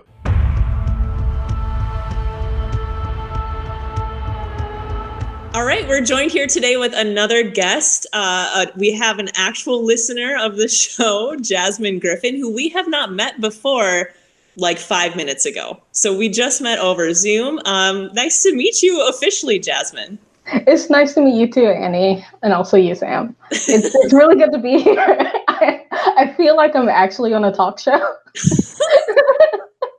You're a celebrity status in our minds of like the scholar we aim to be of this show. Oh my goodness. Which is to say I'm just kind of a weirdo, right? That's right. But we're among friends. Yeah. Exactly. Can you tell us a little bit about like your background? And then we're really curious when you started watching Avatar, like as a kid, or has it been a recent discovery, or like how many times have you watched through? So I started watching Avatar when it was airing. I don't think I caught all the episodes, but I was pretty much a religious watcher by the time it ended. I was pretty much around the like main age bracket for it. I think I was 13 when it aired, and I was just like, oh, this is great. I like the animation and the fight scenes, and the blind earth bending girl is cool, and like Zuko's all dark and mysterious and brooding, and I was a 14-year-old girl, and that appealed to me. And then I think I rediscovered it. I think it was around college age when it came on Netflix the first time. And from then on, I can't say how many times I've rewatched it. I honestly, I can't tell you. It's the one thing that I love about the show is that like every time I come back to it, there's always something new. Like I have thoughts about it that I've formulated even as recently as like last year. You're always gathering something from Avatar, and it's just I'm pretty much in a constant state of either like rewatching Avatar or absorbing like Avatar adjacent content. Speaking of, so you listen to our show, which is also something that Sam and I are curious about because we're always thrilled when we learn more people are listening. Like, how many podcasts do you think or like how much are you consuming of Avatar outside of just like what the creators made, you know? Oh, dude, I feel almost ashamed just thinking about that question. Don't be. I'd say that at this point, especially like during quarantine, I consume some Avatar related content, whether it be like a podcast or a reaction or a review. People do like live blogs on like Tumblr and whatnot. I say it almost daily at this point. I mean, so like, yeah, at least like half a dozen podcasts, like a dozen different like reaction series, you know, on YouTube. Some people just like do like reactions to the show. Yeah, a lot. I have to ask a question, and this is totally a selfish question, but I just want to know, how did you find us? Because I've gone online and looked at, there's so many Avatar podcasts, things like that. Like, how did we make it onto your radar screen at some point? So my method for finding new Avatar stuff is, especially on Spotify, that's how I initially found you, is to basically Google an episode title. I usually stick with like the Avatar Returns. And so I'll Google the episode title and see if anything new pops up. And then I will briefly listen to like the first episode to see if there's anybody who hasn't seen the show yet who's doing the podcast, because those I find most interesting. And then like if I find something new, I'll try it out and see if I'll keep listening to it from then on. Yeah. That's exciting. I'm glad you found us. And we are, I mean, you reached out to us first. So we mentioned a couple episodes back, I think, that we had received an email from you talking about Zuko's time in season 2 as a journey, right? Mm-hmm. And the idea that, like, especially in the start of season 2, I think it starts off kind of slow for me. Like, I really love the last like 12 episodes of season 2, but it starts off slow, and sometimes I feel like it trudges along. But the whole idea of like, it is a journey, and like every episode is important. And there's character development, both forward and backward for Zuko, every single episode. And man, I have so many questions about what you wrote. So we are currently on Zuko Alone. And I would love to know, what part of his journey do you think he was currently in this episode? Like, what stuck out to you, either the first couple times or currently, about who he is, where he's at in Zuko Alone? Oh, geez, we're getting into this.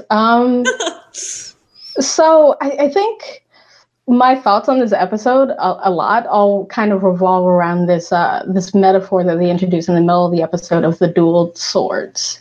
I think like that metaphor is just like so interesting about like what it says about Zuko, what it says about the entire show, all that. And I think Zuko in this episode, in a lot of ways, is kind of mirroring a lot of Zuko episodes that we saw in the first season, right? So in the first season, Zuko is trying to be the person that his father wants him to be. He's trying to be like the perfect firebending prince, ruthless, achieving goals for the Fire Nation, all that good stuff. The problem is that that's not entirely who Zuko is. He's a super empathetic person. He wants to stand up for what's right. That's how he got the scar in the first place.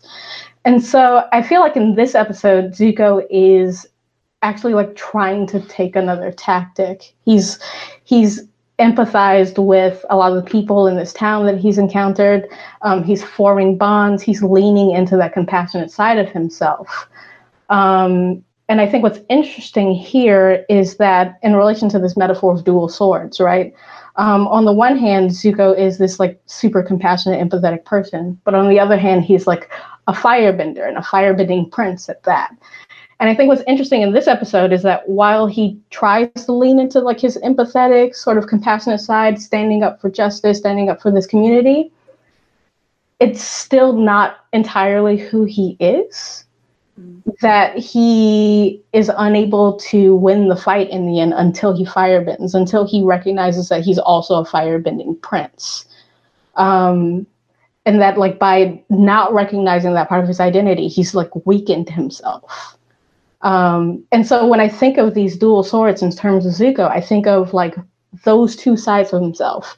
And the fact that like, I think we as viewers and to some extent Iroh would want him to do more of this, to like forget about all that Fire Nation stuff. They hate you. They don't treat you well. Just live your life as like an Earth Kingdom refugee and just do the right thing sometimes. But like ultimately, to me, that would be like casting aside one half of this weapon that he has. And he can't do that. He'll weaken himself. And so to me, this presents Zuko's journey as one where instead of choosing which side he's going to go on, he has to try to find the right balance of using these two sides of his identity together in concert to form like one kind of unifying path for himself. That's awesome. Because it makes me think too, like Aang's first firebending teacher was Zhang Zhang, right? Mm-hmm. And Zhang Zhang is very much, he seems to push away that like one of those swords, right? Like he is struggling with that too. And so like that wouldn't fit, like that isn't the right kind of teacher perhaps, because it's somebody who doesn't know how to balance some of the good that comes with being a firebender and then some of the more negative stuff and like figuring out what his role is, right? Like I feel like if Zuko were to do what we want him to do maybe at this point of, like you said, denying everything in the Fire Nation, then he would just be Zhang Zhang, right? Yeah, like, I love Zhang Zhang, yeah. But Zhang Zhang has some issues that he needs to work out. Yeah, and I think to some extent you could say that about a lot of characters where they're trying to balance these like two seemingly contradictory versions of their identity, right? Like you have Aang as this like super sweet, fun-loving kid who wants everybody to get along, versus Aang as like the ultimate weapon messiah to the universe, punisher of evil, right? And he's trying to like marry the two into like one coherent identity. Yeah. Or even like Katara wanting to fight, wanting to be a warrior of her tribe, but at the same time, like the ingrained gender roles and like the gendered look at healing too, something that she can specifically do that's like a gift to her, and like not wanting to do it because of the gendered aspect of it, but at the same time knowing like that is something unique for her. It's interesting. With Katara, I like to think of Katara is an interesting character because I think deep down, in a weird way, Katara is just a very angry character. Right? She's of course like very nurturing, very compassionate. She cares about people. She's an empath, but at the same time, like a lot of what she does and a lot of her empathetic nature and a lot of the reason that she's able to give all these speeches about hope and about like fighting against the Fire Nation is because she's motivated by almost like a vengeance for her mother's death. It's one of the first things she says whenever she meets anybody. The Fire Nation killed my mother. We can't let them do that to anybody else. Like much more than Sokka. Yeah. And I guess she always is the first one to like run in and stand up for Aang, like when he's being attacked or when somebody's talking about his identity in a negative way, and she's on the attack. Yeah, I don't think of her as being I think it's aggressive, but I think it's interesting that Katara wanted to fight. She really, really wanted to fight. Right? Healing was not enough for her because she wants to be that instrument of vengeance. I want to say that I think this episode leaves Zuko in an interesting place because I think by the end of it, I think Zuko kind of forms some of that identity that I was talking about, where he's marrying these two sides of himself, right? He's fighting on behalf of this kid and on behalf of this town against these like bully soldiers, but he's doing so using his firebending with the full knowledge that like, hey, I'm the son of the Fire Lord, and with all the history that implies. And what I think is devastating about that, and what I think is preventing this from being like a major like step forward for Zuko, is the fact that he's rejected for it. Right? Like imagine struggling your whole life with your identity and like coming to terms with it just a little bit and like announcing to the world like, this is who I am, and the only thing you hear back is like, I hate you. Right? It's not even accepting his gift and like telling him to leave town, right? Just complete and utter rejection. I'm sort of curious. I mean, I think this theme of identity is such a big thing. I've actually thoroughly enjoyed in season 2 how much, and at the end of season 1, how much we get of Sokka wrestling with the expectations of what he's sort of absorbed about what it means to be a man, what it means, especially in his tribe. I mean, the first thing we see him doing at the beginning of season 1 is he's training the little children to be soldiers. He's painting himself up to fight, but we see him almost always most successful when he's doing some of these other things. And he has an Avatar Day. He gets stripped of that identity. I think I love how every character gets to wrestle with this, that it's not just, it'd be one thing if it was Aang and Zuko as these sort of mirrors wrestling with identity, but we see Toph wrestling with these dual identities, things like this. I'm curious, you said you watched this as a kid. Like, were you seeing, I mean, maybe obviously not to this depth, maybe you were seeing it, but were you noticing these things, or were you reading this were you seeing this as people wrestling with identities even as a 13-year-old watching this? I think as a 13-year-old, maybe I could recognize Zuko and to a lesser extent Aang wrestling with identity, but it wasn't until I was older that I saw kind of Sokka's character development and the identity crisis they kind of put him in, and other characters as well. I think Toph it was easier for me to understand. Some characters were probably easier for me to understand than others, but certainly not to the depth that I kind of think of it now. I think the interesting thing about Sokka as a character, the one thing I love about his identity crisis is that they initially make him very sexist, where he's obviously hurt by the fact that all the men of his tribe left without him. He's left without a male role model. And so to compensate, he's trying to be as manly as possible, but he doesn't know what that means. And so he's relying on these very strong gender stereotypes because he has no experience with any of that in the real world. Yeah, I also love how he, more than other characters, where if we're talking about Zuko and these dual identities, it's this very heavy thing. In Sokka, we get to see him as an example of, I think, a lot of our students, are 18 to 22-year-olds, and in that ages, you are trying on identities. You're often, this is when you move away from home, you move away from the people who knew you since you were a little kid, and you're able to say, well, what if I was this other person? What if I was the person who did this or the person who did that? So I find that interesting, as that it's not, the search for identity isn't just this deep-seated dark thing that we see, but it's also this opportunity to say, well, what if I was this? And I actually love in Avatar Day how easily Sokka gave up. He's he lost the boomerang, so I guess I'm not that guy, maybe I'm a detective. And it's just and he could do that easily. It wasn't it was this crisis, but it wasn't this thing that broke him in that way. And so I've actually really enjoyed him. Also, he brings a little bit of lightness, because I'm always looking for where is the humor in this too? Because even talking to nieces and nephews who are 8 or 9 years old who love this show, and it's so interesting how they're seeing some of this depth, but this is also a TV show they like, and that it's serving all of these purposes pretty seamlessly. It doesn't feel well, now we're going to be serious over here, and now we're going to be light over here. Yeah, that's one thing really interesting about Avatar, just the mastery they have over the tone of the show and how they're able to have very serious moments and very light moments at the same time within the same episode, and sometimes back to back, right?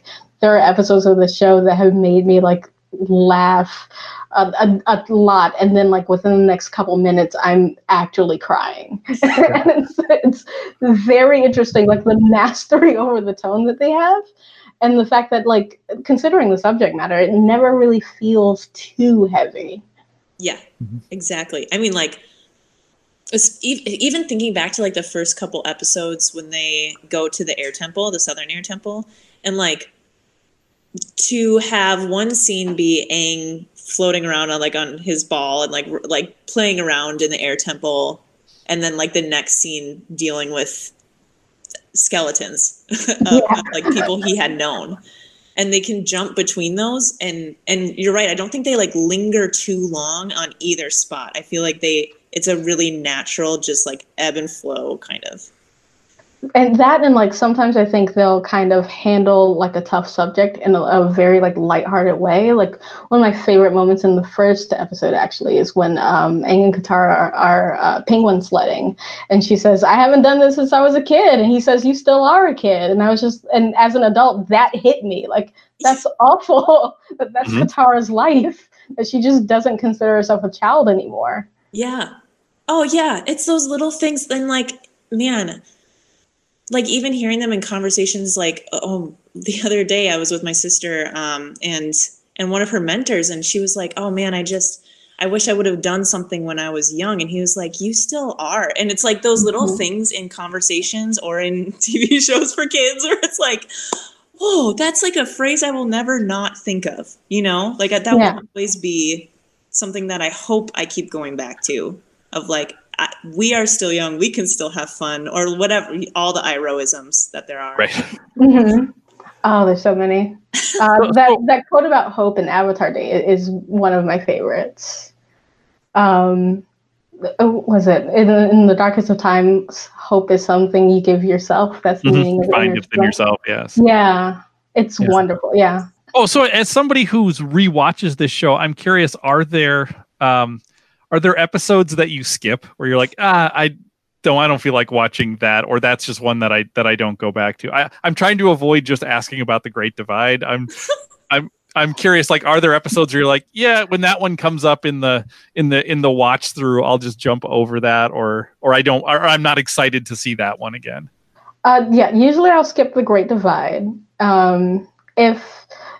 Depending on my mood, I may skip like some of the latter half of book one, the like Bato of the Water Tribe, the Northern Air Temple, things in there. And then I'm not a huge fan of Avatar Day. I'll usually skip Avatar Day. But beyond that, there's not much that I skip. Yeah.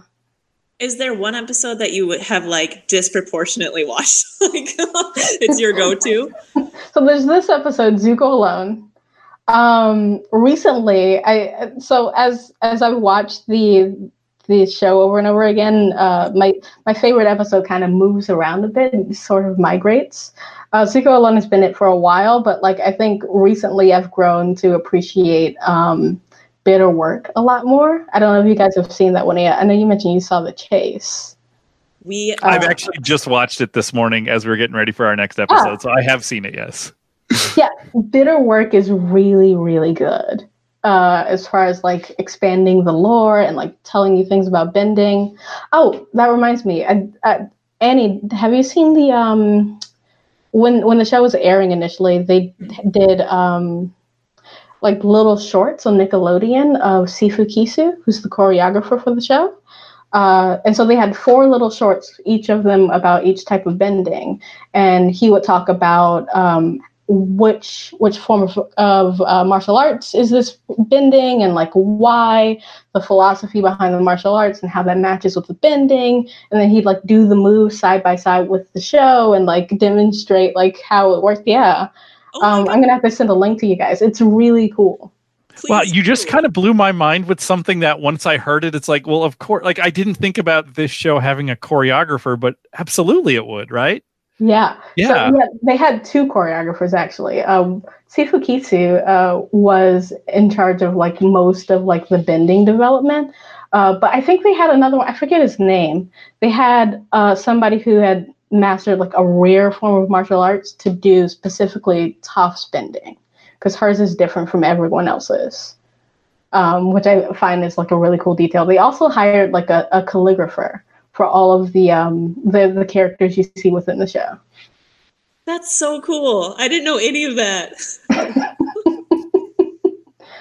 Yeah, it's really cool to see like, I don't know, it's fascinating to see like the real like martial arts like basis of a lot of the moves on the show, and just like hearing the inspiration behind them. So yeah, I'll send you guys a link.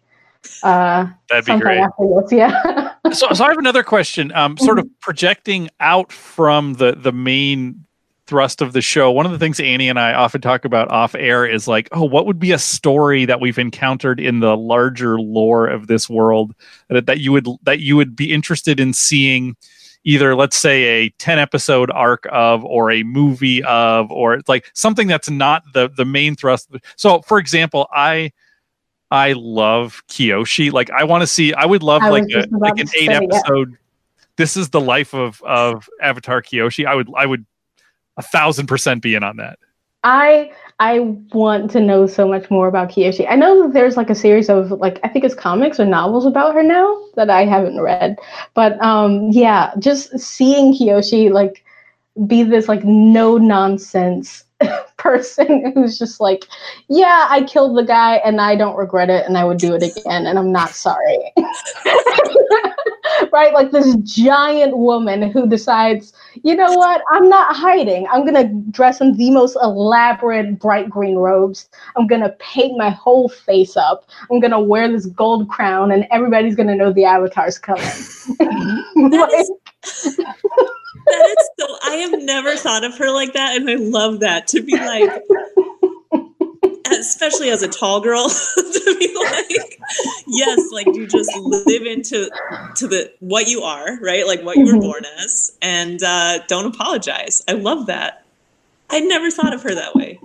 Yeah, that's kind of how I think about Kyoshi, especially like in the larger sort of I guess the way Avatar sort of views women and girls. I think it's really interesting, especially around the time that it came out. Just the implication that like there can be multiple women in an action show and they can have like all sorts of personalities. Mm-hmm. And like and their relationship with femininity, I think, is really interesting, right? Because in a lot of action shows and in a lot of like things for adults, even, I think the strong woman archetype is kind of characterized as like a lack of femininity, right? It's just like, oh, I was raised by my dad and I had brothers and I don't like this girly stuff because it's all bad and that's what makes me like a strong woman.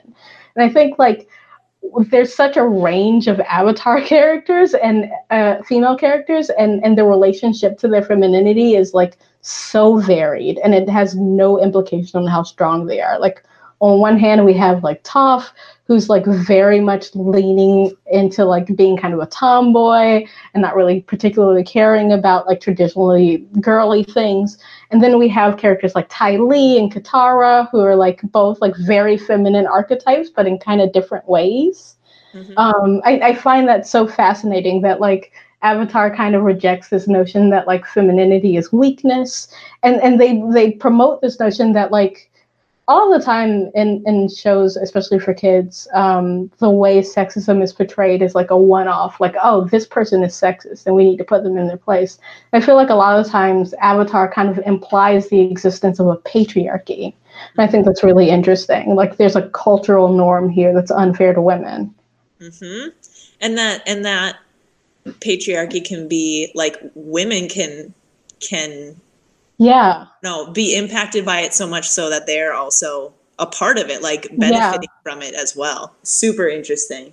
So as we're getting towards the end here, are there other things about Zuko Alone? Because you picked this episode specifically to want to talk about. Are there other things that you want to bring up about this episode?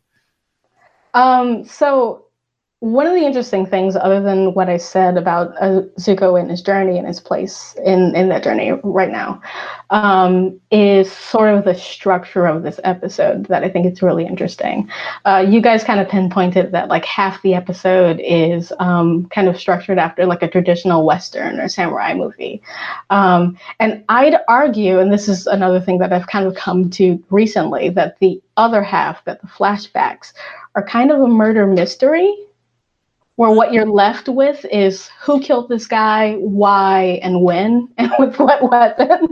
And you're left with clues that are scattered throughout the backstory. There's red herrings, right? There's a list of suspects of who it could be, and they all have their motive and opportunity. And then there's misdirection. It's the misdirection that I find really interesting, because like in any good mystery novel, you want to present your clues, but you want to kind of direct the audience's attention away from them, so that when you do the big reveal, then like the audience can go back and say like, oh, I missed that the first time. And I think the way this episode does misdirection is by using the other half of the episode. So what happens a couple times in this episode is that you'll be in the flashback scene, and they'll present you with a series of clues for the mystery. And then they'll present you with something that's relevant to the present timeline. And then we'll switch to the present timeline, and they'll emphasize the present timeline information. And so what I've noticed is that with people who kind of casually view the show when this happens, is that like it basically just like memory wipes them for all the clues. It's like it basically didn't happen. So like, for example, near the end, when Zuko's fighting Gao, the soldier, he gets knocked on his back. We go into a flashback, and Zuko's mom comes in, and she says, please listen, everything I've done to protect you. No matter how things may seem to change, never forget who you are. And you guys noted that like the point about like she did something to protect him, the point about she's anticipating some changes for Zuko, like those are clues towards this mystery at the end. But what the show emphasizes is never forget who you are. And then we switch to the present timeline, and it re-emphasizes never forget who you are. And so for a lot of people who are just kind of casually watching the show, what happens is that they forget that she said anything else. And so this whole, like, Ursa's involvement in this whole plot is sort of, like, erased in their mind. And I think that's so interesting that, like, this dual structure of the episode, like, again, we're coming back to this duality, that, like, the mystery plot kind of relies on the present timeline for suspense and for misdirection. Mm-hmm. And then the present timeline relies on the mystery for, like, context and thematic cohesion. And so they have this, like, weird symbiotic relationship where they're, like, tied together. Wow, I don't know how over a 3-person like Google Meet I can give thunderous applause, but that blew my mind. Because again, the things that are most amazing are the things that once you hear it, you're like, of course that's what it is. How come? but you're right. You're 100% right. That is, yeah. Wow. Yeah, I'm kind of speechless. It's so brilliantly written that like they can have that sort of structure on top of like all that they're doing for Zuko's character and all that they're doing for sort of the themes of the show, like all in one, just like the layers on layers on layers. That's just in this one like 22-minute episode. Right. Well, that's my thought. Is this felt like I watched an hour-long movie or hour and a half long movie, and it's like somehow that was 22 minutes, and there's still stuff that I don't understand from it. But and that's what's so cool. I'm like, it's an episode that, and I think you probably just described it. Like, how would a kid watch this? And they're probably not picking up on that stuff at all, or not even necessarily concerning themselves with it. And then, I presume, and I don't know, I presume we're going to learn more about that at some point, and that's just really exciting. Wow. That utterly brilliant. I love that.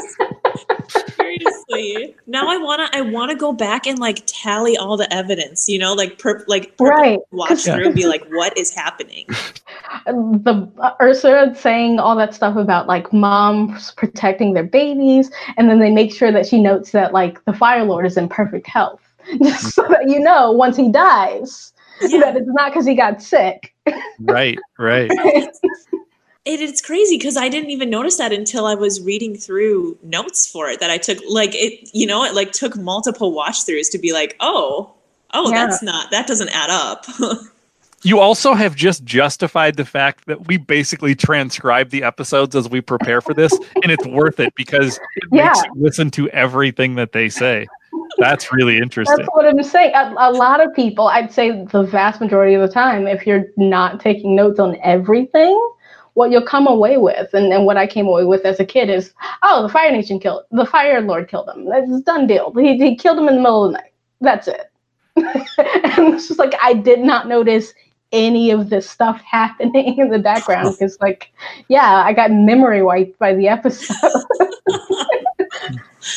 Well, Jasmine, we could talk to you for hours and hours and hours. This was so delightful. Maybe when we get further on in season 2 or into season 3, we could have you back on to share more thoughts. Would you be up for that? I'd be totally up for that. The only thing I want to note for your analysis of Bitter Work, because I think this is important, you guys don't talk about the music much, but sometimes Avatar does really interesting things with music. There is one track with a name that you might find interesting of of Bitter Work. It's called Zuko on the Mount. With all the like religious implications, I think that are there, and I bet you can pinpoint the scene in which that song belongs. Yeah, I think. Yeah. Oh, love it. Just adding in that little tidbit for when you guys talk about it. Yeah. Oh, fantastic. Now I'm going to look at music too. That's right. Well, thank you so much. And yeah, again, we're so delighted that you found us, that you found this show. We're so delighted that we found, I'm going to use I statements. I'm so delighted that I found Avatar: The Last Airbender, because I got to tell you, I've seen images of Aang for the last 15 years and just been very dismissive about it. And it's like, I just really love it. And everybody said it gets better second half of season 2. And I feel like we've just stepped into, oh, you liked what you saw before, check this out. And they're just sort of showing everything that's coming. So thank you so much, Jasmine. Sure. Thank you for having me on. I'm so excited to hear you guys' thoughts as things move forward. Well, that was great. It was great to talk with Jasmine. Maybe we can have her on if there are other episodes that she really wants to. I think she should just sub in for me. Yeah. Every time. Well, it would be infinitely better. You know, it is fun. I mean, we call this Avatar with Academics, but I mean, it is fun to talk with people who are real kind of scholars of the show and think about it with that kind of depth, with that kind of narrative depth. That's exciting. And it's exciting for that this show, this tiny little show that we're doing has found some of these people. Yes. And I would say, if you're listening to this, like, pass it on. If there are other people you know of who love Avatar: The Last Airbender, who love to think about it with this kind of depth, pass it on to them. You know, if there are websites, if there are conversation threads online or live conversation threads, Instagram, Twitter, like, share Avatar with Academics there, because I'd love to be part of a bigger conversation that I know is going on. Now, I'm keeping myself from it because whenever I go to sites, it's like, oh, they don't know where I'm at, and like, I'm going to learn stuff. So like, I can't engage in that stuff until I get to the end of the show. But I would love if you're listening to this and you're part of communities like that, pass it on. If you're listening to this and want to be on the show, email us. We would love to talk with you. We are so thrilled when we get emails. It's the greatest thing. Like, it is the holy grail of being a low level podcaster like we are, is to realize that there are actually people out there. Even if you just email to say, I heard this episode and I enjoyed it, or maybe even if I heard this episode, and leave it at that. Because there is this sense where you feel when you're doing this, like, you're kind of just talking into the void. And you know what? If it would be worth it if it's just you and I, Annie, having this conversation, it's worth it. But if there's other people out there, let us know where you are. Let us know who you are. We would love to hear from you. Yes. Annie, this has been a doozy of an episode. It's a long episode, but it's a great episode. But that is all the time that we have. We will be back next week with another episode and another set of interviews for our episode, which is Book 2, Chapter 8. The Chase.